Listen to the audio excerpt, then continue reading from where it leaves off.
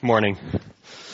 I want to thank you for inviting me back, and I want to thank everybody for being patient with me over these last couple of weeks, just as I struggle to remember names. So if I have to ask you 4 or 5 times to remind me what your name is again, I just appreciate that you guys are being so patient with me. I'm working hard on it. Probably contrary to some of the reports that you've heard, I'm pretty weak-minded. And so it takes me a lot of time to memorize and to learn things. And I've been studying the church directory diligently, but still struggle with a few names. So thank you for being patient with me. 1 Corinthians 12. I grew up in a basketball family. That was the only sport we knew as kids. That's what defined our family. And my family was pretty good at basketball. I have 2 older brothers. The one you know, Michael, who you support as a missionary in Ireland, he was good. But Matt, the middle brother, was amazing. Okay? Matt was Mr. Basketball in the state of Utah in 2002.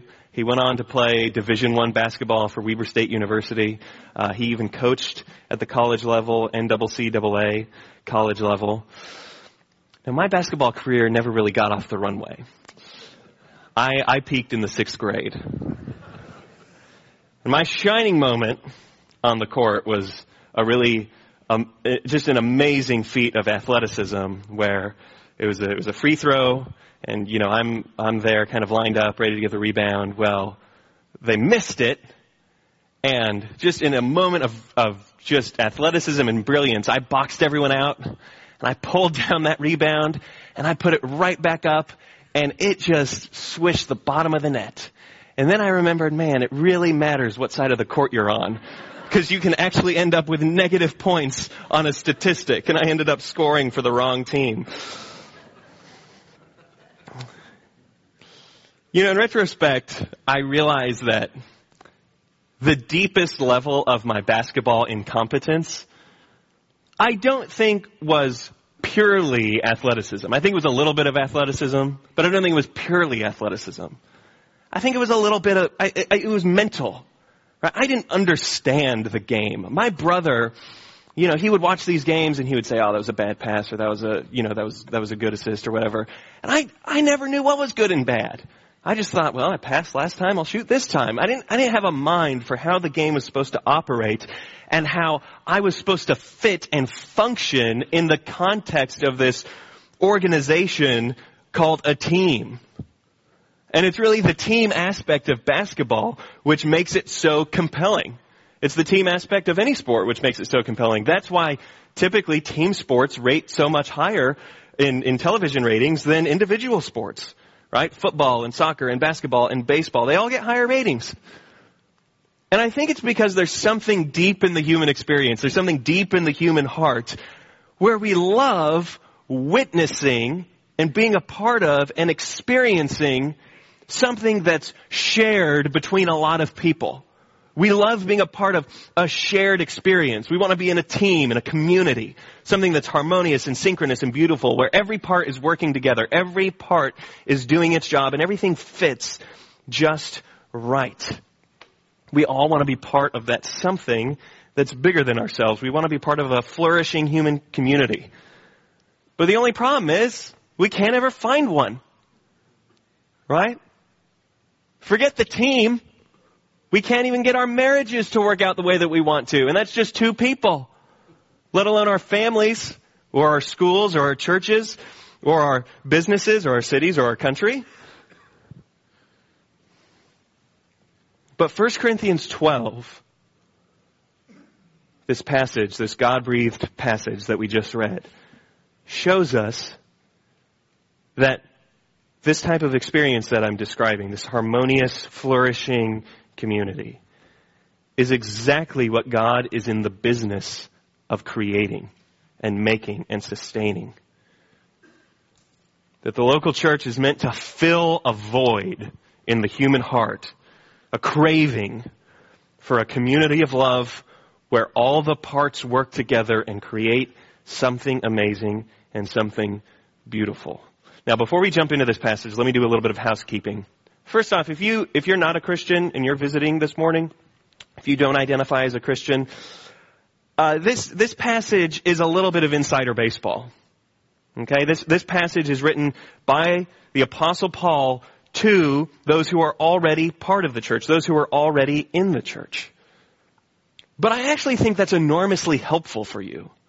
Right? The best way to get a sense of what people really believe is to listen in on their conversation that they have at the family dinner table. This is a great way for you to explore Christianity. And I know that as I've talked to a lot of people who don't identify as a Christian, one of the main questions that people who are exploring Christianity have is, well, Jesus seems like this really compelling character, but what about the church? What do we do with that? What's that all about? Especially since the church doesn't seem to have the sterling character that Jesus does when I read the Gospels. So I hope this gives you an inside look into what Jesus accomplished, what Jesus is in the business of doing, not only what he did in the past, but what Jesus is doing right now in building this thing that the Bible calls the church. And for those of you who are members of Heritage, I want to make my aim in this sermon very clear. So I'm just going to say it outright. It makes it easy. In this passage, Paul and me, we're not aiming to convince you that every Christian should be a member of a local church. Most of you know that. It's why you're a member.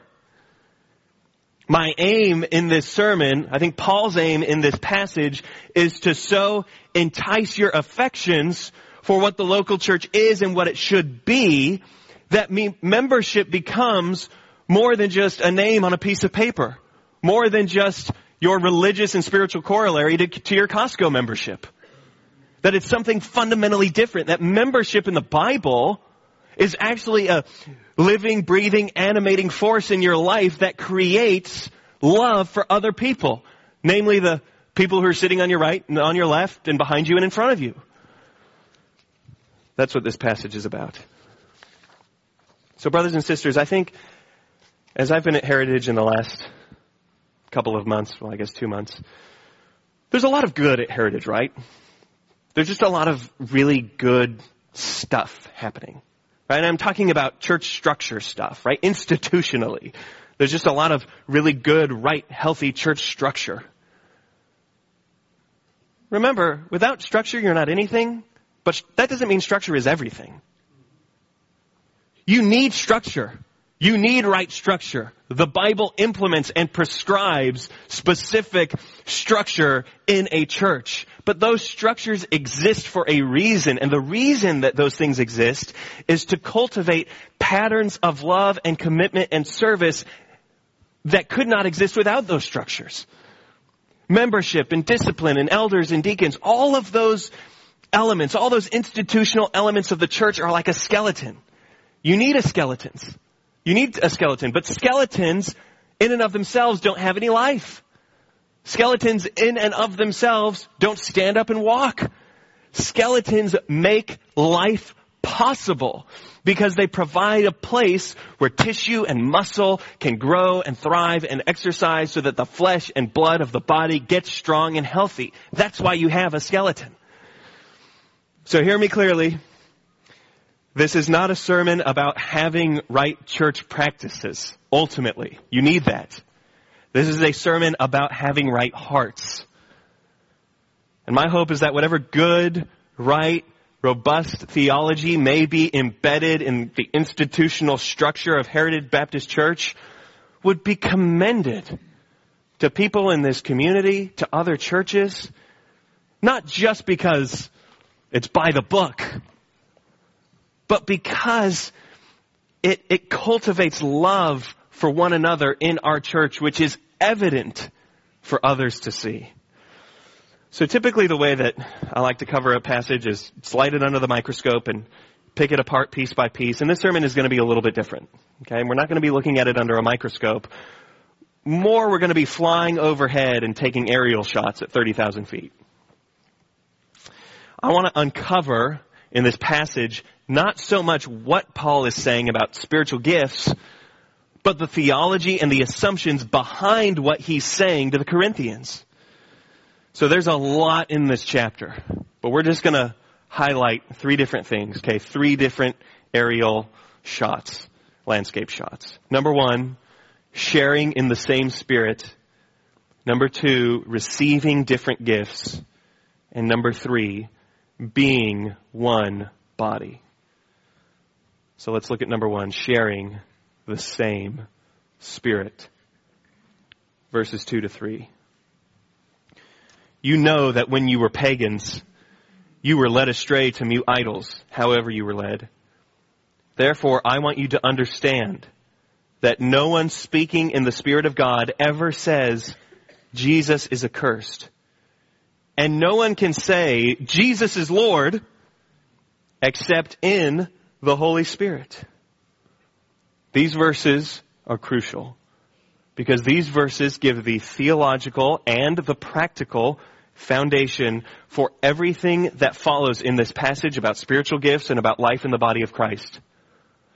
Paul describes our condition as one of enslavement to idols. You notice that language? We were led astray.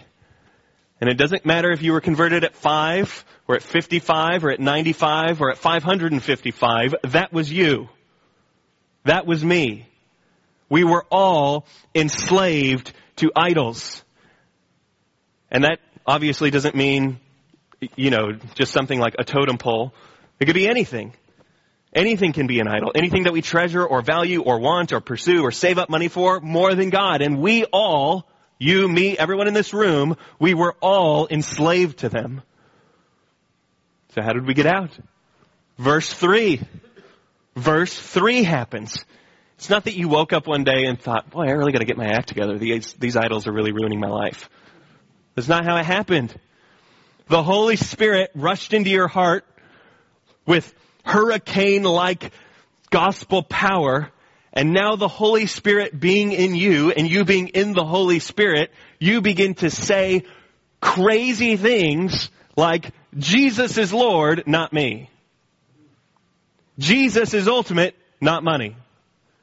Jesus makes the decisions here, not me. He is the authority. Now notice the very next sentence, verse 4. Now there are varieties of gifts. What? Where did that come from? I remember reading this, for the first time when I was studying it, and that just feels like whiplash.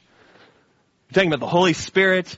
You're talking about the work that He's doing and freeing us from idols. And then Paul so seamlessly seems to transition from being saved by God to being gifted by God. There are varieties of service. Well, what's Paul doing? What's the logic between 3 and 4?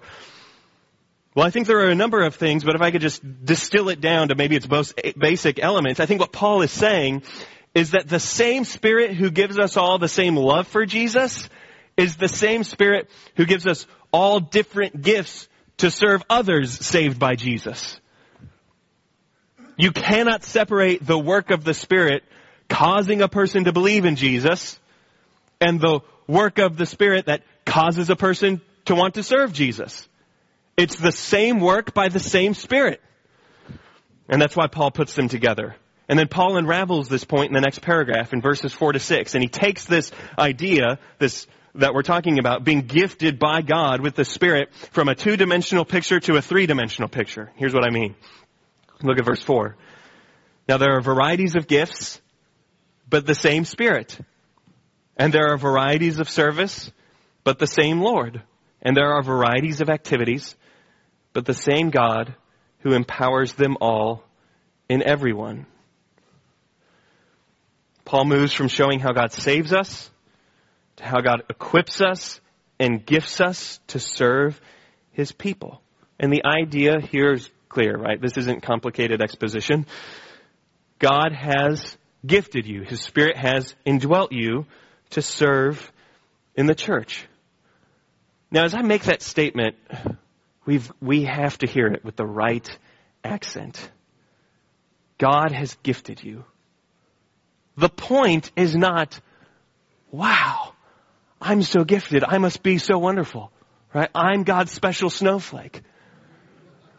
The point is, wow, I'm so gifted. He must be so wonderful. Gifts reflect on the giver. And notice this is in the passage. That isn't just a clever turn of phrase I made up. Like, that's there in the Bible. Verse 4, there are varieties of gifts, but the same Spirit. Verse 5, varieties of service, but the same Lord, the typical word used for the Son, for Jesus. Verse 6, varieties of activities, but the same God, the typical word used for the Father. So notice the tremendous accent that you have on God. God the Father and the Lord the Son and the Spirit all engaged in the life of a local church to empower believers in love for one another. In other words, this is not small. This is not small. If your view of church is just, heading on Sunday morning to a place where you can get a little spiritual pick-me-up for the rest of the week, that is not what is happening here. That is not what Jesus and the triune God are creating at this moment. Nothing less than the power of the entire Trinity is animating true believers in the context of a local church for causes of love that extend the gospel in people's lives in the church and outside of the church, and then display the gospel to the world. Friends, just reflect on that for a moment. The same God, the Father, who in love predestined you from all eternity to adoption and salvation.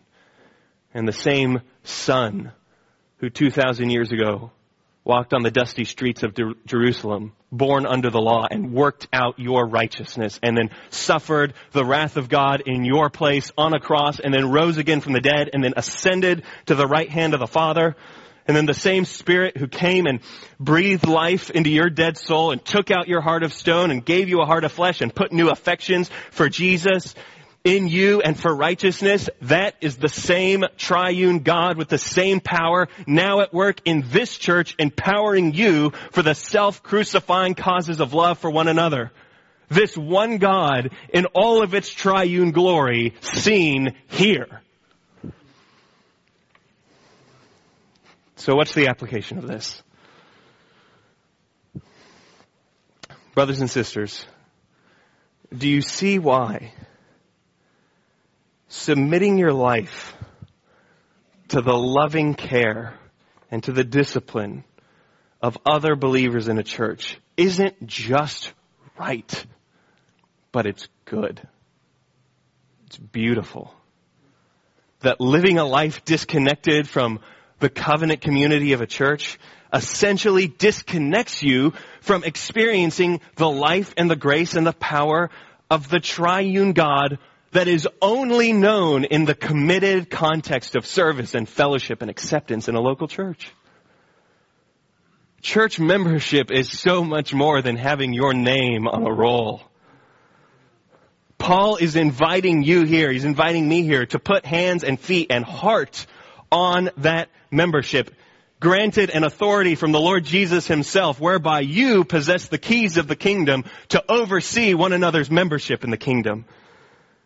That we come to know and love and see our triune God more and more as we serve and are served by the people God has given us in this church. And friends, I know that is a crazy statement because it's not what you feel when you walk in those doors on a Sunday morning. You don't see triune glory.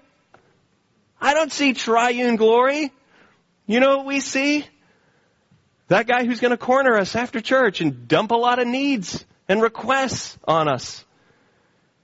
We see that brother who, no matter how many times we talk to him about this, no matter how many times we're patient, he sins against us the same way, week after week, year after year. We see that sister who called you out for that sin one time in a way that was totally inappropriate. You enter those doors and see potentially a sea of people that frankly, over years and years of time, just might rub you the wrong way. And friends, all of those things are true. We're not denying any of those realities, and neither is Paul. But what Paul is saying is that you cannot believe the lie of your hurt feelings or your failed social interactions in this church.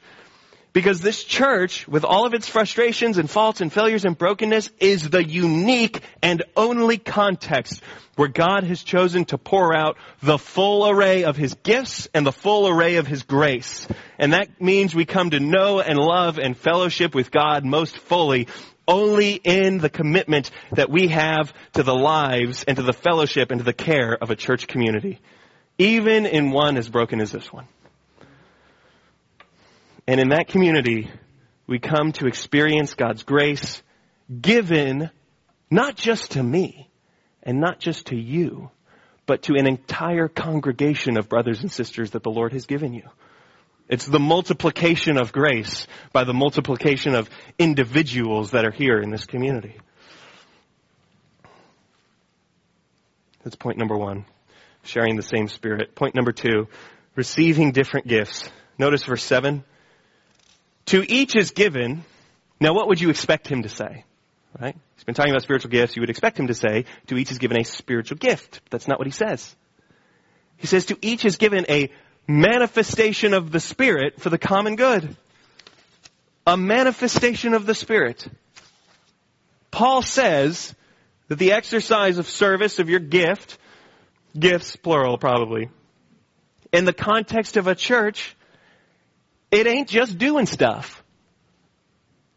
Paul says that when you serve and love and exercise these gifts, nothing less than a supernatural display or a manifestation of the Spirit is happening. Paul calls your gift a manifestation of the Spirit, and the manifestation of the Spirit is the gift. They're the same thing for Paul. And then Paul goes on to list the different types of gifts, the different ways we manifest the Spirit with wisdom and knowledge and faith and distinguishing between the spirits. All of these things are empowered by the Spirit. God sovereignly portions all of this out to everyone in the church, verse 11. And why is it that we are given this manifestation of the Spirit? Notice the purpose clause in verse 7. I love purpose clauses in the Bible. Tells you why he's saying something to you. For, you're given a manifestation of the Spirit for the purpose of the common, or you might say congregational good. God saves you and He gives you gifts, and those gifts are meant to be used for the benefit of others, for a common congregational benefit. So this prompts me to ask a very basic question of Paul, okay? It's Christianity 101 right here. Paul, how do I glorify God with my life? Let me rephrase that question. How do I put God on display in my life? Let me rephrase that question. Paul, how do I manifest the Spirit? And Paul says that the way you put God on display, the way you, quote, manifest the Spirit, is by caring for and loving others in the context of your church, specifically in the ways that He's gifted you. So do you want to glorify God? Serve Him by serving others in the way that He empowers you. And that's what puts God on display. So brothers and sisters, maybe some of you are here this morning and thinking, gosh, I just feel really spiritually dry. How do I get a deeper, richer relationship with God? More communion? Why don't I feel more of God's presence? Why does Christianity just seem so bland to me? Well, I want to submit that the answer might be in this passage. The first answer might be that verse 3 never happened to you. You might not be born again. You might still be enslaved to idols. That maybe you've never repented of your sin and come to Jesus. And that's what you need ultimately. It's what all of us need ultimately, is a relationship with God through Christ, which doesn't demand that we do a bunch of religious stuff. It means that we come to Christ in repentance and faith and embrace Him and the sacrifice that He made for us and His resurrection from the dead. That's what all of us ultimately need. But if you are a Christian already, if you see the work of the Spirit in your life, maybe not to the degree that you want it to be, for none of us it's to the degree that we want it to be, but if you see the Spirit at work in your life and you see the fruit of the Spirit and you're trusting in Jesus and you're wondering why your relationship with God feels so dry and why you think your life just doesn't glorify God the way that you want it to, friend, the answer might reside in a lack of a deep, rich commitment to serving your brothers and sisters in the context of this local church. There may be a correlation between those two things. And if you want to see more of the glory of God in your life and in the lives of others, you manifest, put on display the Spirit by employing your gifts in love for others. Right? And that sounds great right now, right? When we're kind of just sitting here under this sermon and we're feeling encouraged and we want to go manifest the Spirit and we want to go love and serve our brothers. Until you actually go out and start doing it. Right? Because look, everyone here, I'm sure, spends lots of time with people. And friends, there's nothing glorious about it. Right? We're grumpy. We're awkward. All of us are sometimes a little irritating to the people that are around us. But brothers and sisters, you manifest the Spirit, not in spite of those things, but because of those things. It's in the fire of relating to other sinners that makes this whole enterprise so filled with the glory of God. Because in your patient service to people who are so unlike you in age and in interest and in personality and in race and in education, you reflect a Savior who, though so unlike you, served you and died for you, even when you were to Him not just some type of relational annoyance, but a rebel. And when you manifest the Spirit, what Spirit are you putting on display? It's the Spirit of Christ. Which means that you show the Spirit of Christ when you endure the suffering of engaging with and loving other sinners who will even unintentionally hurt you while you're trying to do good for them. Brothers and sisters, here's another way this might apply to us. Don't buy into the lie that the truly amazing, God-glorifying life, the life well lived, is the life with all the bells and whistles attached to it. Right? Oh man, look at that guy and how he glorifies God and he speaks at all these big conferences and everybody wants him to speak and he's this big guru and he's got all these book deals. Right? And I do this Thursday morning Bible study and sometimes nobody even shows up to it. Right? Or you're the mom and you look at, some other woman in the church and she has like 10 kids and she's adopted 40 others and like the family's amazing and everybody wants her counsel. And you're like, I got 2 kids and I can barely do devotionals. Brothers and sisters, God isn't most glorified in things that you can quantify. That is imperative for us to remember. And the gifts of the Spirit are not ministry activities that neatly categorize into all the official ministries of Heritage Baptist Church. You know where God is most glorified? God said His Spirit is manifested in the regular, ordinary, disciplined service of a congregation of people that employs all of the different gifts that the Lord has sprinkled out over them. Brothers and sisters, we are deficient in the way that we magnify Christ without one another. God is most glorified in us when we engage week in and week out and day out in the life of this local congregation. God is glorified by the whole church when we serve in the nursery or invite brothers and sisters over to your home or give counsel to that sister who frankly requires a little more attention than you think you have to give. Or when you encourage a brother to continue being faithful to his wife. Or when you pray through a page of the church directory every night. Or when you show up on Sunday morning. Or in the 10,000 other possible ways you exercise your gifts in the congregation. Here, let me put it in language that might land with some of you. What I'm saying is this. God is most glorified in us when we, as a congregation, are most satisfied in Him. All right, now I'm speaking your language for some of you. How about this one? The chief end of man is to glorify God and to enjoy Him in the company of His people forever. God displays the fullness of Christ's glory, not in individual persons, but in a corporate people who in regular, ordinary, everyday, daily acts of love manifest the Spirit. Point number 3.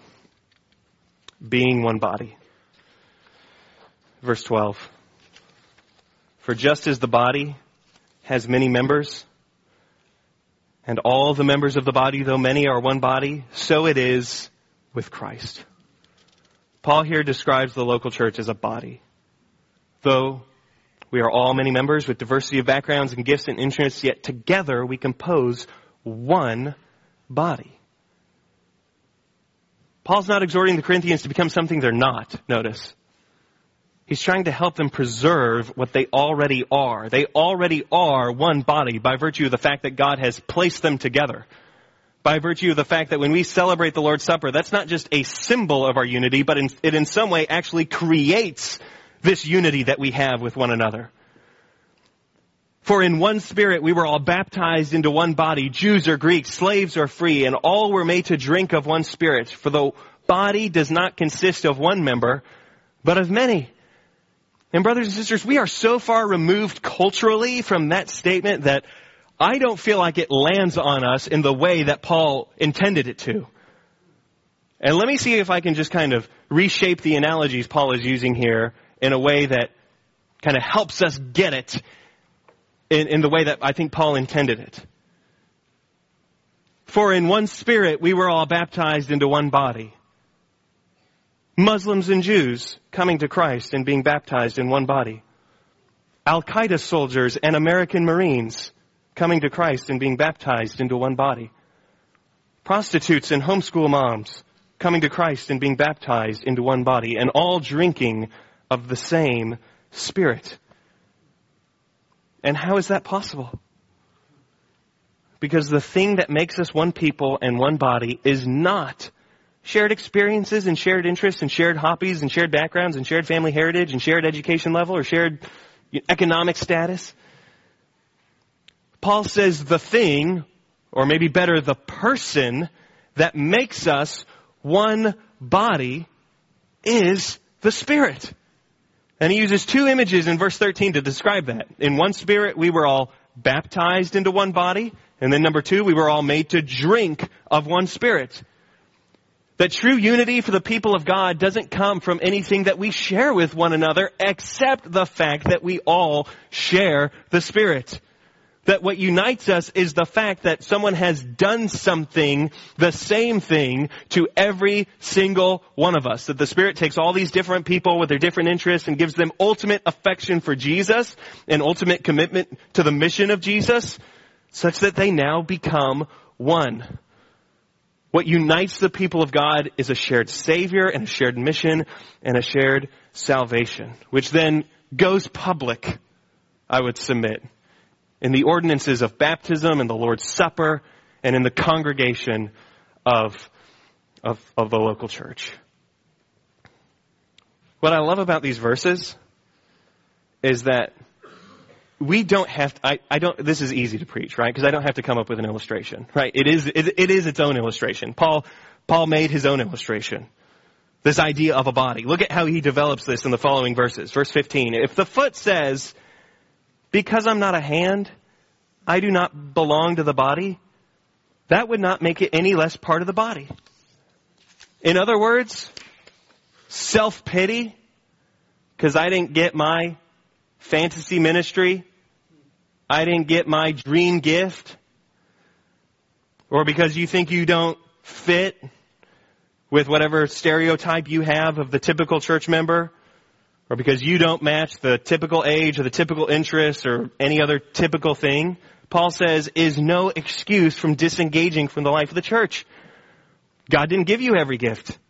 He gave us a tiny, small gift because he purposed to glorify himself, not just in you as an individual, but in you as a part of a corporate people.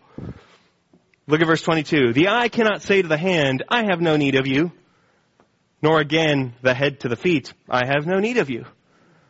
In other words, pride, because you did get your fantasy ministry, or you did get your dream gift, is no excuse from disengaging from the life of the church. And notice how strong Paul's language is here. Do you speak like this?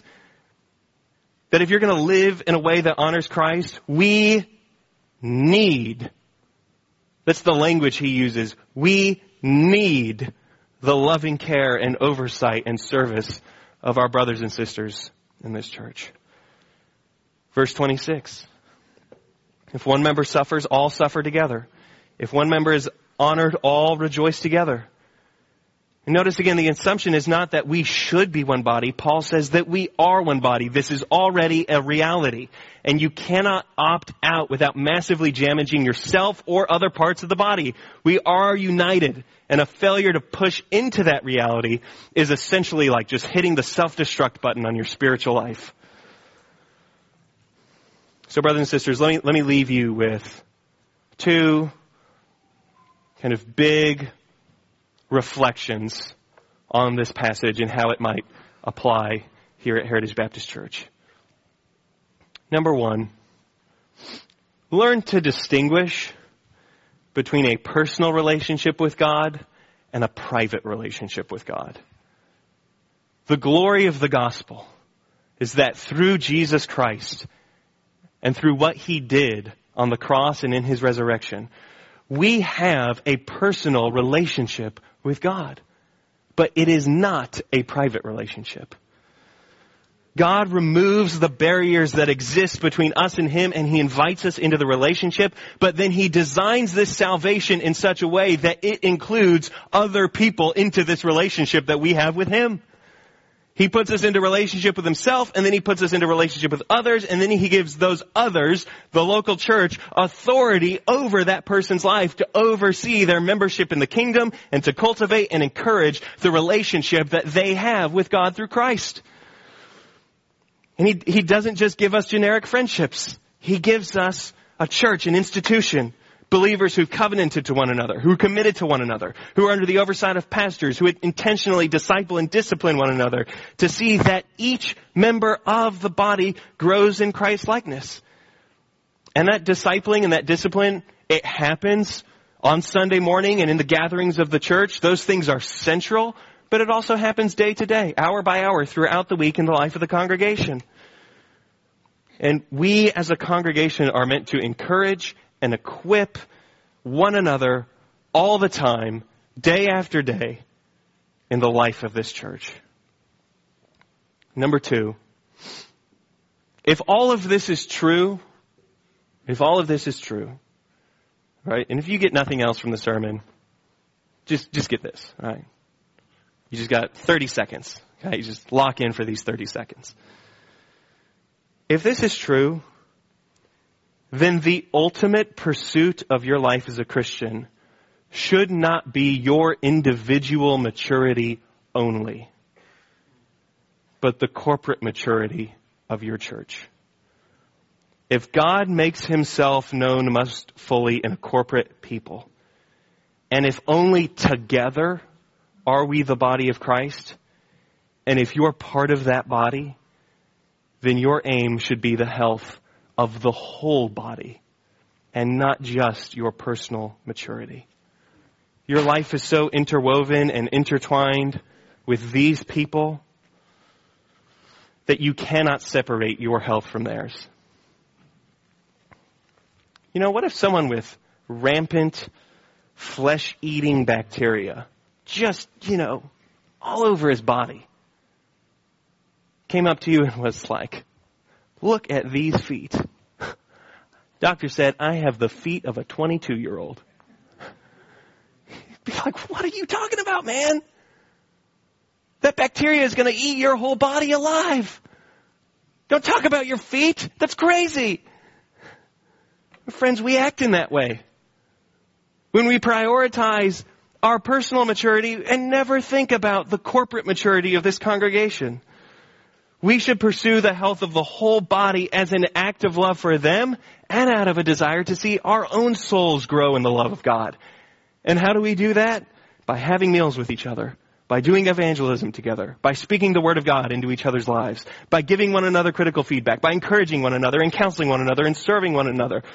In whatever small, tiny, seemingly insignificant way that the Lord has gifted you, in the way that the Lord has enabled you to manifest the Spirit. That's what promotes your health, and it's also what promotes the health of the whole church. So, brothers and sisters, in playing our small part in building up a mature and healthy mature and a healthy body of Christians, that is how you glorify God with your life. Let's pray. Father, thank you for saving us. Thank you for sending your Spirit to us and redeeming us from sin so that we can from the heart say, Jesus is Lord. And Father, I thank you for this congregation of believers, and I pray that they would be faithful to you, that they would all manifest the Spirit to one another for the glory of your name. In Jesus' name, amen.